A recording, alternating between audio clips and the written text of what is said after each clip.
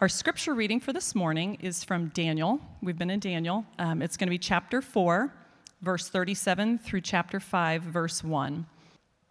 Now I, Nebuchadnezzar, praise and extol and honor the King of heaven, for all his works are right and his ways are just. And those who walk in pride he is able to humble. King Belshazzar made a great feast for 1,000 of his lords and drank wine in front of the 1,000. This is the word of the Lord. Thanks be to God.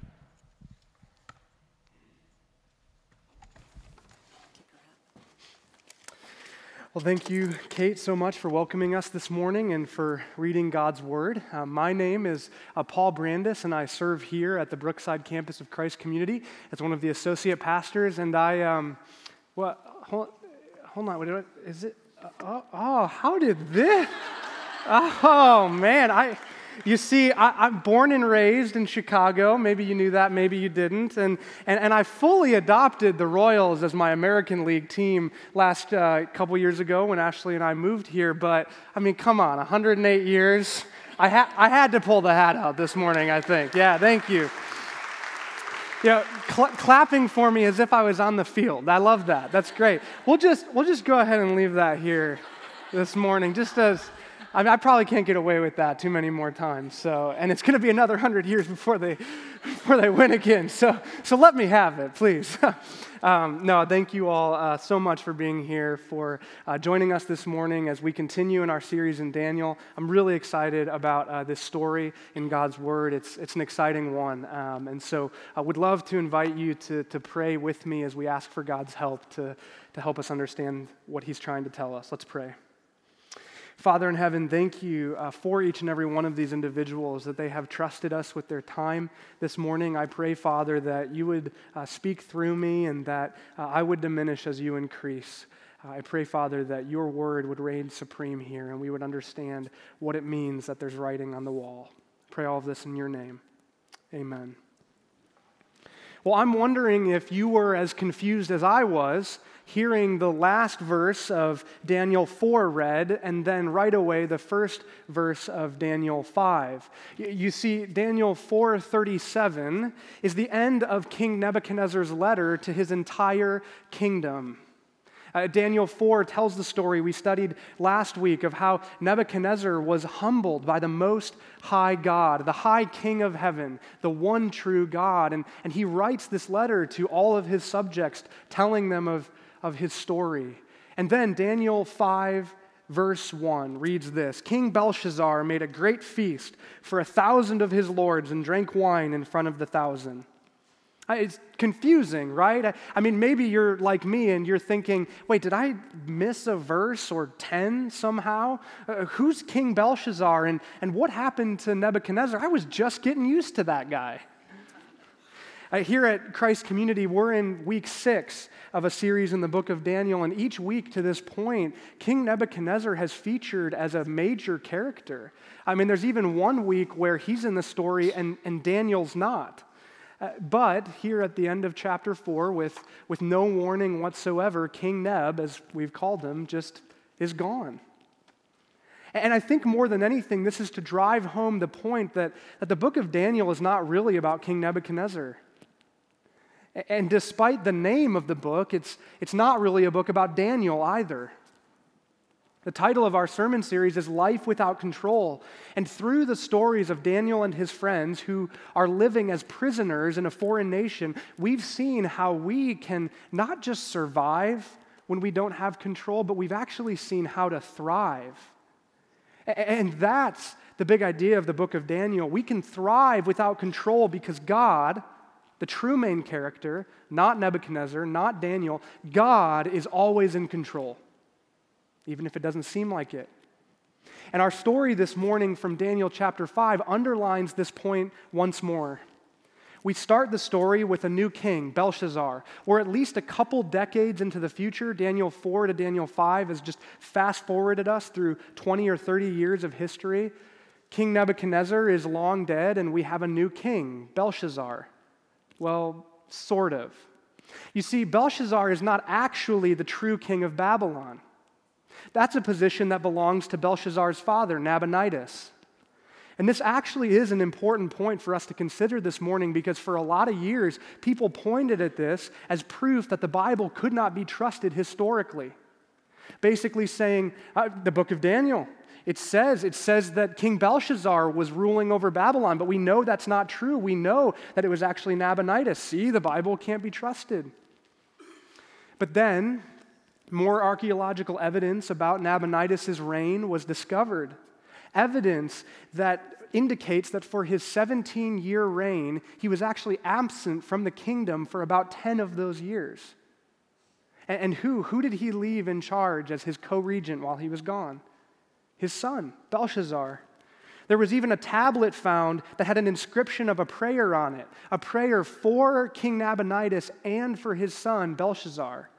And the unique thing about this prayer is that typically it was reserved only for the reigning monarch, but it was addressed to both of them.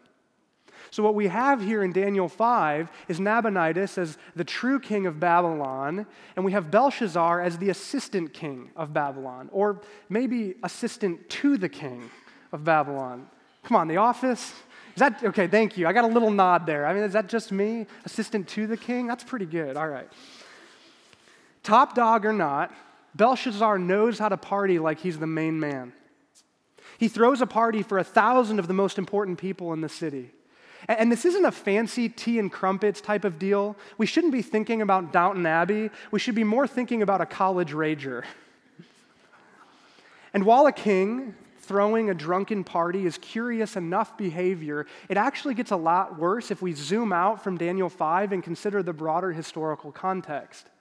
You see, because in the intervening years between Daniel 4 and Daniel 5, Babylon's power and influence globally has waned. The Persians have actually been increasing in their power and influence, so much so that while Belshazzar throws this party, the enemy, the Persians, are at his doorstep. They have the entire city of Babylon surrounded in a siege. Now that's confusing, isn't it? The enemy is at your doorstep and you throw a party? Some people think that this is the classic move from Belshazzar. Eat, drink, and be merry, for tomorrow we die. Maybe. But I think there's a more likely explanation. You see, there's two features about the city of Babylon that we shouldn't miss. The first feature is that the city of Babylon had massive walls. Massive, which in a siege situation is a mark in your favor, isn't it? I mean, if you can keep the enemy out, that's one step in the right direction for you. But there's still an easy counter for the army on the outside, even if you have massive walls. Patience. It's a little bit like the toddler that locks themselves into the bathroom. I might not be able to get in there, the parent thinks, but they can't stay in there forever. I mean, that's how most sieges end. The trapped city runs out of food, or more commonly, the trapped city runs out of water. Their water supply dries up. And that's where the second feature of the city of Babylon comes into play, because you see, the river Euphrates ran directly through the city, providing an abundant supply of water, not only for the people, but also for crops and livestock. So, between the river, the walls, and the food already in the city, most scholars think that the Babylonians were ready to hunker down for a 20-year siege. 20 years. And so with this party, it's as if Belshazzar is thumbing his nose at the Persians. Siege? What siege? Sure, go ahead, sit outside our walls. We're just going to be inside partying, and no, you're not invited. I mean, that's some kind of pride, isn't it? It's one thing to succumb to pride from where Nebuchadnezzar was sitting. We talked about this last week. He looks over out at everything that is his. He's the boss of literally the entire known world. It's like, okay, I might be prideful if I were Nebuchadnezzar. But from where Belshazzar is sitting, cornered, trapped, under siege, but still partying, it's a bit more curious. In fact, this whole scene is so ridiculous that scholars go back and forth trying to answer this question: just how drunk was Belshazzar? as in the only explanation for his actions must be major overindulgence, because nobody could be this dense. And he may have been drunk on wine. We can't know for sure. But I think what's obvious is that Belshazzar was intoxicated on pride. He had become inebriated with his power, position, and seeming security. So much so that he had completely forgotten what we hopefully have learned over and over again in Daniel, that no matter who is on the throne, God is always in control. Belshazzar had clearly not learned this lesson, and I think it's clear by what he does next. Look back at Daniel 5, verse 2. Belshazzar commanded that the vessels of gold and of silver that Nebuchadnezzar his father, which can also mean predecessor, or one that came before me. So he commanded that the vessels of gold and silver that his father Nebuchadnezzar had taken out of the temple in Jerusalem be brought. Why? Why did he do this? That the king and his lords, his wives and his concubines might drink from them. Jump to verse 4. Verse 4, they drank wine and praised the gods of gold and silver, bronze, iron, wood, and stone. The party is raging, and Belshazzar, he gets this brilliant idea. He thinks, we worship the gods of gold and silver, don't we? And that silly nation Israel with the temple and all of their one true God nonsense, didn't they have cups of gold and silver in the temple? Hey, bring those to me so that I can drink out of them to show how much better my gods are than this so-called one true God. We cannot miss the complete and utter insanity of this moment. I mean, we sort of kind of bristle against blatant disrespect and irreverence, right? Of course. That's what's happening here, but it's not just happening against anyone. Belshazzar hasn't picked a fight or shown disrespect to just any old person off the street. He is showing blatant disrespect, idol worship, and irreverence against Yahweh. He has lifted himself up against Yahweh, the one true God of the universe, the one true God who is always in control. This is unbelievable. And if we've learned anything from these last few weeks in the book of Daniel, it's that Yahweh, this God that Belshazzar, the one true God that Belshazzar has lifted himself up against, we've learned that Yahweh doesn't sit it out on the sidelines. He gets right involved in the midst of it. And this has led to some strange happenings in the book of Daniel, bizarre dreams, a miraculous escape from the fiery furnace. It's led to a king eating grass. But what happens next in Daniel 5, I think, is the weirdest thing yet. Daniel 5, verse 5. Immediately, the fingers of a human hand appeared and wrote on the plaster of the wall of the king's palace opposite the lampstand. And the king saw the hand as it wrote. Now, this may seem so far out there that it's hard to even imagine. I get that. It's like I can't even really picture that. But try to imagine the last dinner party that you were at. What would you have done if Thing from the Addams Family had just appeared out of nowhere and started scribbling and doodling on the wall? Hey, you might be a little bit confused, nervous, scared, yeah? Yeah, you and Belshazzar both. Verse 6, then the king's color changed, his thoughts alarmed him. His limbs gave way, and his knees knocked together. The phrase, his limbs gave way, actually could mean that he lost control of his bodily functions. I won't paint much more of a picture than that, but can you really blame him? I mean, listen, if a disembodied hand shows up at my next dinner party and starts scribbling on the wall, I might poop my pants too. As you would expect, as any of us would react this way, Belshazzar is highly motivated to figure out what the writing on the wall means. I mean, a hand shows up, you're not going to be like, all right, sweet, that's cool, bring out the next bottle of wine. It's like, what is that writing on the wall? And so he calls in the wise men of Babylon. And in Daniel, we've seen this movie before, haven't we? Something strange and weird happens to a king. like a hand showing up or a dream, right? The king calls in the wise men and magicians for help. He offers them this incredible reward if they can figure it out, and no one can figure it out. And in Daniel 5, the final scene of the movie is exactly the same too. Who swoops in right at the end to save the day and explain what's going on? Daniel. Except this time there is one plot twist, because you see Belshazzar has totally forgotten about Daniel. He doesn't even remember him. In Daniel 5:9, you can look, he's still freaking out. None of his so-called wise men know the meaning of the writing on the wall. So who comes to his rescue to remind him of Daniel? The queen mother, Belshazzar's mommy. You see, for Belshazzar, this party has gone from bad, pooping in your pants in front of 1,000 guests, to much, much worse, his mom showing up to bail him out. So Daniel is brought in before Belshazzar, and at this point, he's no longer the young man that we met back in Daniel 1. He's most likely over 80 years old. He's had a long and distinguished career. Daniel has figured out how to thrive without control in Babylon. And yet, Belshazzar shows him zero respect. Daniel 5, verses 13 and 14. The king said to Daniel, "You are that Daniel, one of the exiles of Judah, whom the king my father brought from Judah.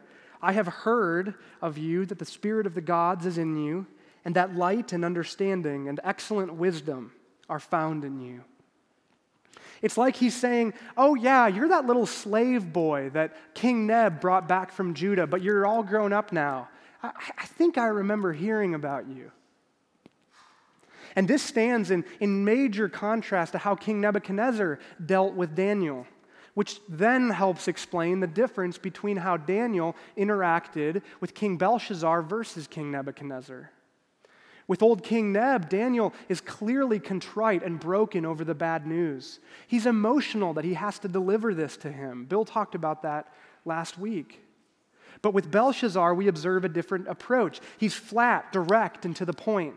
He refuses the king's offer of a reward, and he gets right into the bad news, starting with a retelling of King Nebuchadnezzar's story. And you can almost picture Belshazzar during these verses as Daniel retells him the story of King Nebuchadnezzar. He might have been thinking, yeah, I know all this.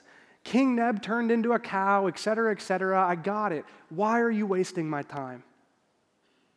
And then verses 22 and 23, the ultimate mic drop from Daniel, the killer punchline, where he says this, "And you, Belshazzar, have not humbled your heart, though you knew all of this, but you have lifted up yourself against the Lord of heaven."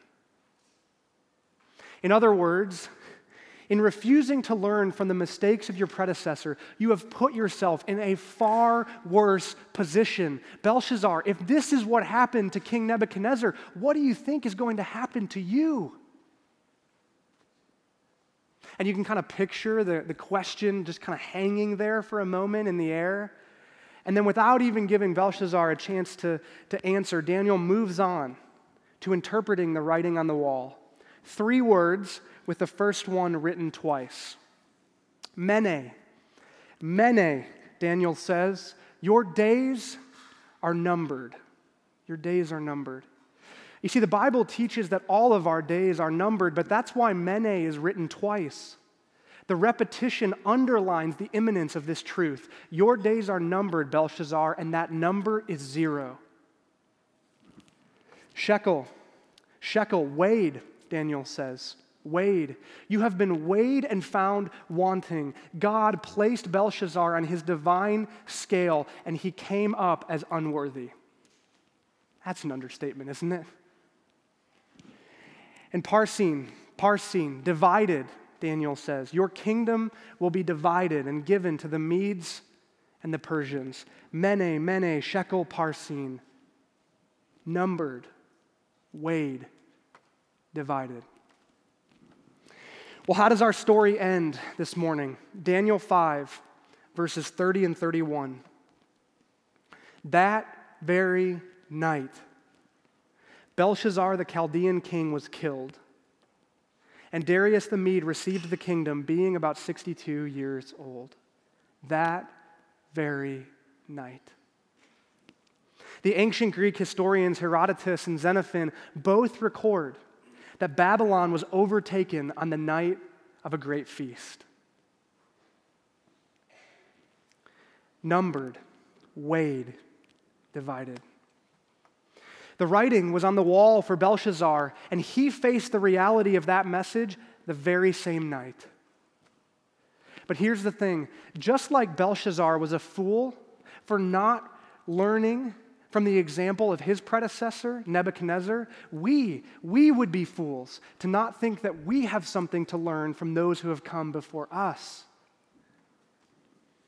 So let me offer a few thoughts from our story this morning to help us consider how we are preparing ourselves to not only read, but respond to the writing on the wall that is there for all of us. The first observation is this: the writing on the wall is greater than the wall itself. The writing on the wall is greater than the wall itself. Remember, Belshazzar thought he was untouchable because of his river and because of his walls. And you can almost understand why. Take a look at this artist's rendering of the city of Babylon.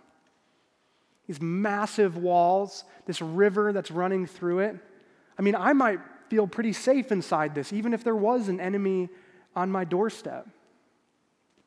But here it is, the great irony of Daniel chapter 5. The very things that served as the source of Belshazzar's confidence and security ended up being the source of his demise. You see, while Daniel was finishing his speech to Belshazzar, the Persian army was finishing up construction on a dam that stopped the flow of the river Euphrates. And once the flow of the river was diverted, the riverbed completely dried up, and the Persian army stepped down into it and walked underneath the walls, the great impenetrable walls. The Babylonians didn't even have anybody guarding the walls because they thought they were so safe and secure inside. Little did Belshazzar know that the writing on the wall would be greater than the wall itself that he had trusted in. But we do the same thing, don't we? Pastor and author Brian Chappell on this point. We must consider this truth not only in the context of this ancient account of an arrogant king, but also in terms of our lives today.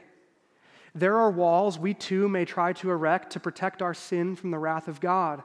We must see these walls for what they are: foolish defenses that must be abandoned for our own welfare. So let me ask you, what wall are you wrongly trusting? What wall are you wrongly trusting? We need a good answer to this question, because misplaced trust will result in God's judgment. Maybe your wall is intellect. I can outsmart God's judgment. Maybe your wall is morality. I can obey my way out of God's judgment. Maybe you're a student here today. Your wall might be your youth. I remember thinking when I was in high school, I have plenty of time to figure out how to avoid God's judgment. I don't need to worry about this today. Maybe you have a large bank account. Your wall might be money. I'm successful enough to be weighed and found undeserving of God's judgment. He'd never say shekel about me. Is your wall entertainment? I can distract myself from the reality of God's judgment. It's not really coming. God's not real. Or maybe, and this one is a little bit timely, maybe your wall is your political party. I can vote my way out from under God's judgment.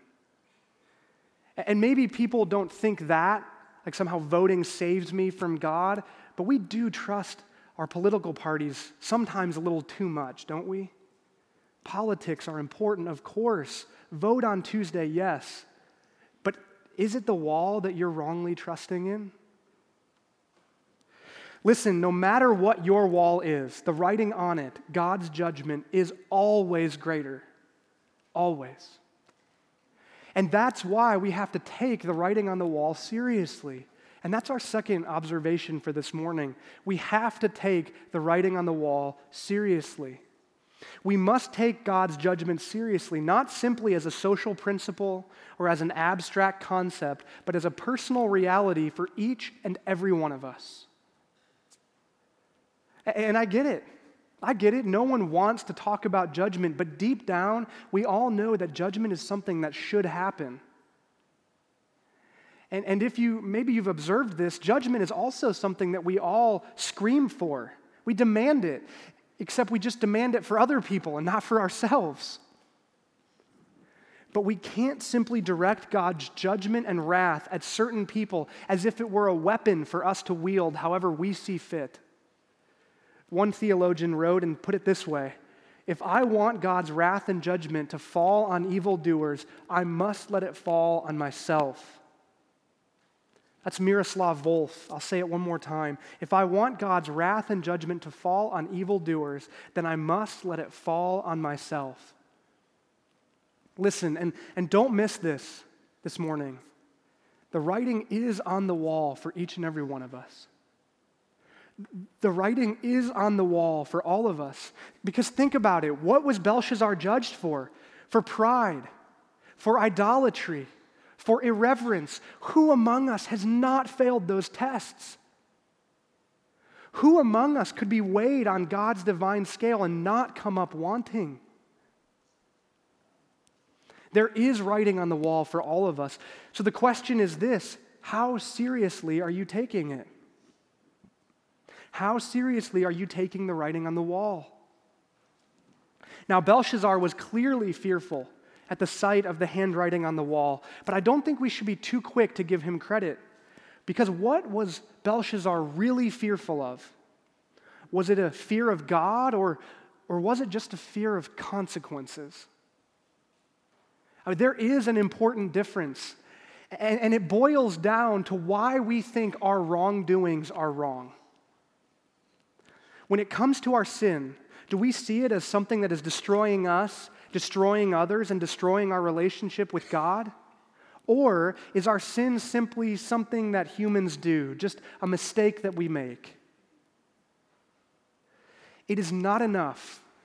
It is not enough for our knees to knock in fear of consequences like Belshazzar's did. No, our knees must also hit the ground in worship. Hit the ground in worship as we grow in our fear, not of consequences, but as we grow in our fear of the Lord. You see, in the Bible, the fear of the Lord is a good thing. It sounds scary and maybe like something we shouldn't want, but the fear of the Lord is something to be pursued. The fear of the Lord, the book of Proverbs tells us, leads to wisdom. It's the beginning of wisdom. And boy, do we need wisdom today, don't we? And maybe you've observed the same phenomenon that I have in the 21st century.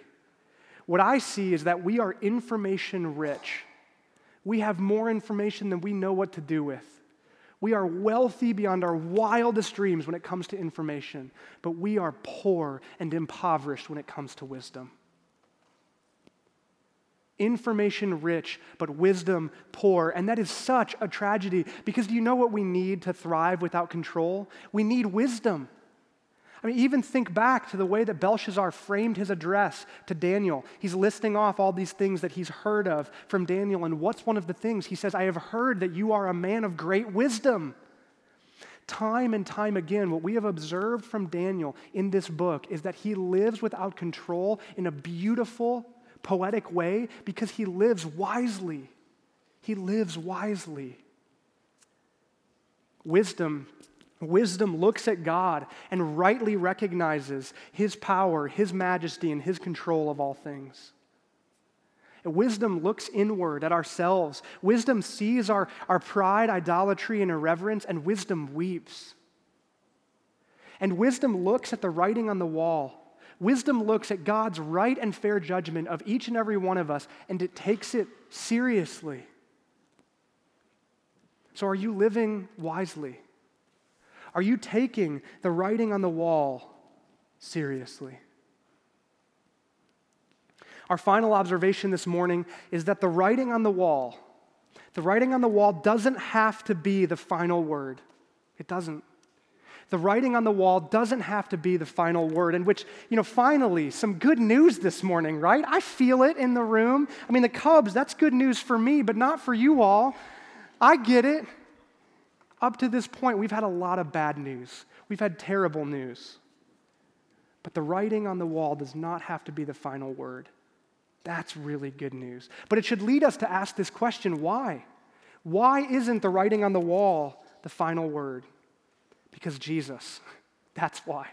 Because Jesus. Jesus, God in the flesh, who came to write on the wall with his own blood, declaring that we are justified because he became our judgment.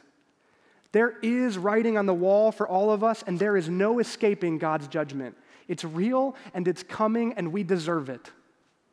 That's the bad news. But the best news of all time is that the writing on the wall doesn't have to be the final word. The Apostle Paul in the book of Colossians writes this, two of the most marvelous verses ever written. And you, who were dead in your trespasses and the uncircumcision of your flesh, God made alive together with Jesus, having forgiven all of us our trespasses by canceling the record of debt that stood against us with its legal demands. This he set aside, nailing it to the cross. The cross of Jesus Christ is why the writing on the wall doesn't have to be the final word. In fact, the cross speaks a better word, and the cross offers us a chance to read a better message. It speaks a better word, and it offers us a chance to read a better message. The cross offers us a chance not to read a message of judgment.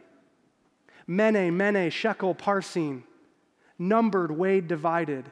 This is the message of judgment, but the cross offers us a chance to read the word forgiven because Jesus was condemned. The cross offers us a chance to look at the walls of our lives and see the word alive because Jesus was killed for us. The cross offers us a chance to see the word redeemed because Jesus was spent. The cross offers us a chance to see the word righteous because Jesus was made to be sin. He who knew no sin was made to be sin so that we could become the righteousness of God. And the cross offers us a chance to see the word justified because judgment is coming, but Jesus was judged in our place. The cross speaks a better word and it writes a better message. There is writing on the wall for each one of us. There is. And that leads to our final question this morning. What does the writing on your wall say? What does the writing on your wall say? There is writing for each one of us, and it's either going to say words of judgment or it's going to say the words of the cross. And my hope and prayer for all of us this morning is that when we look at the words on the walls of our lives, that we would not see words of judgment. My heart breaks thinking about that.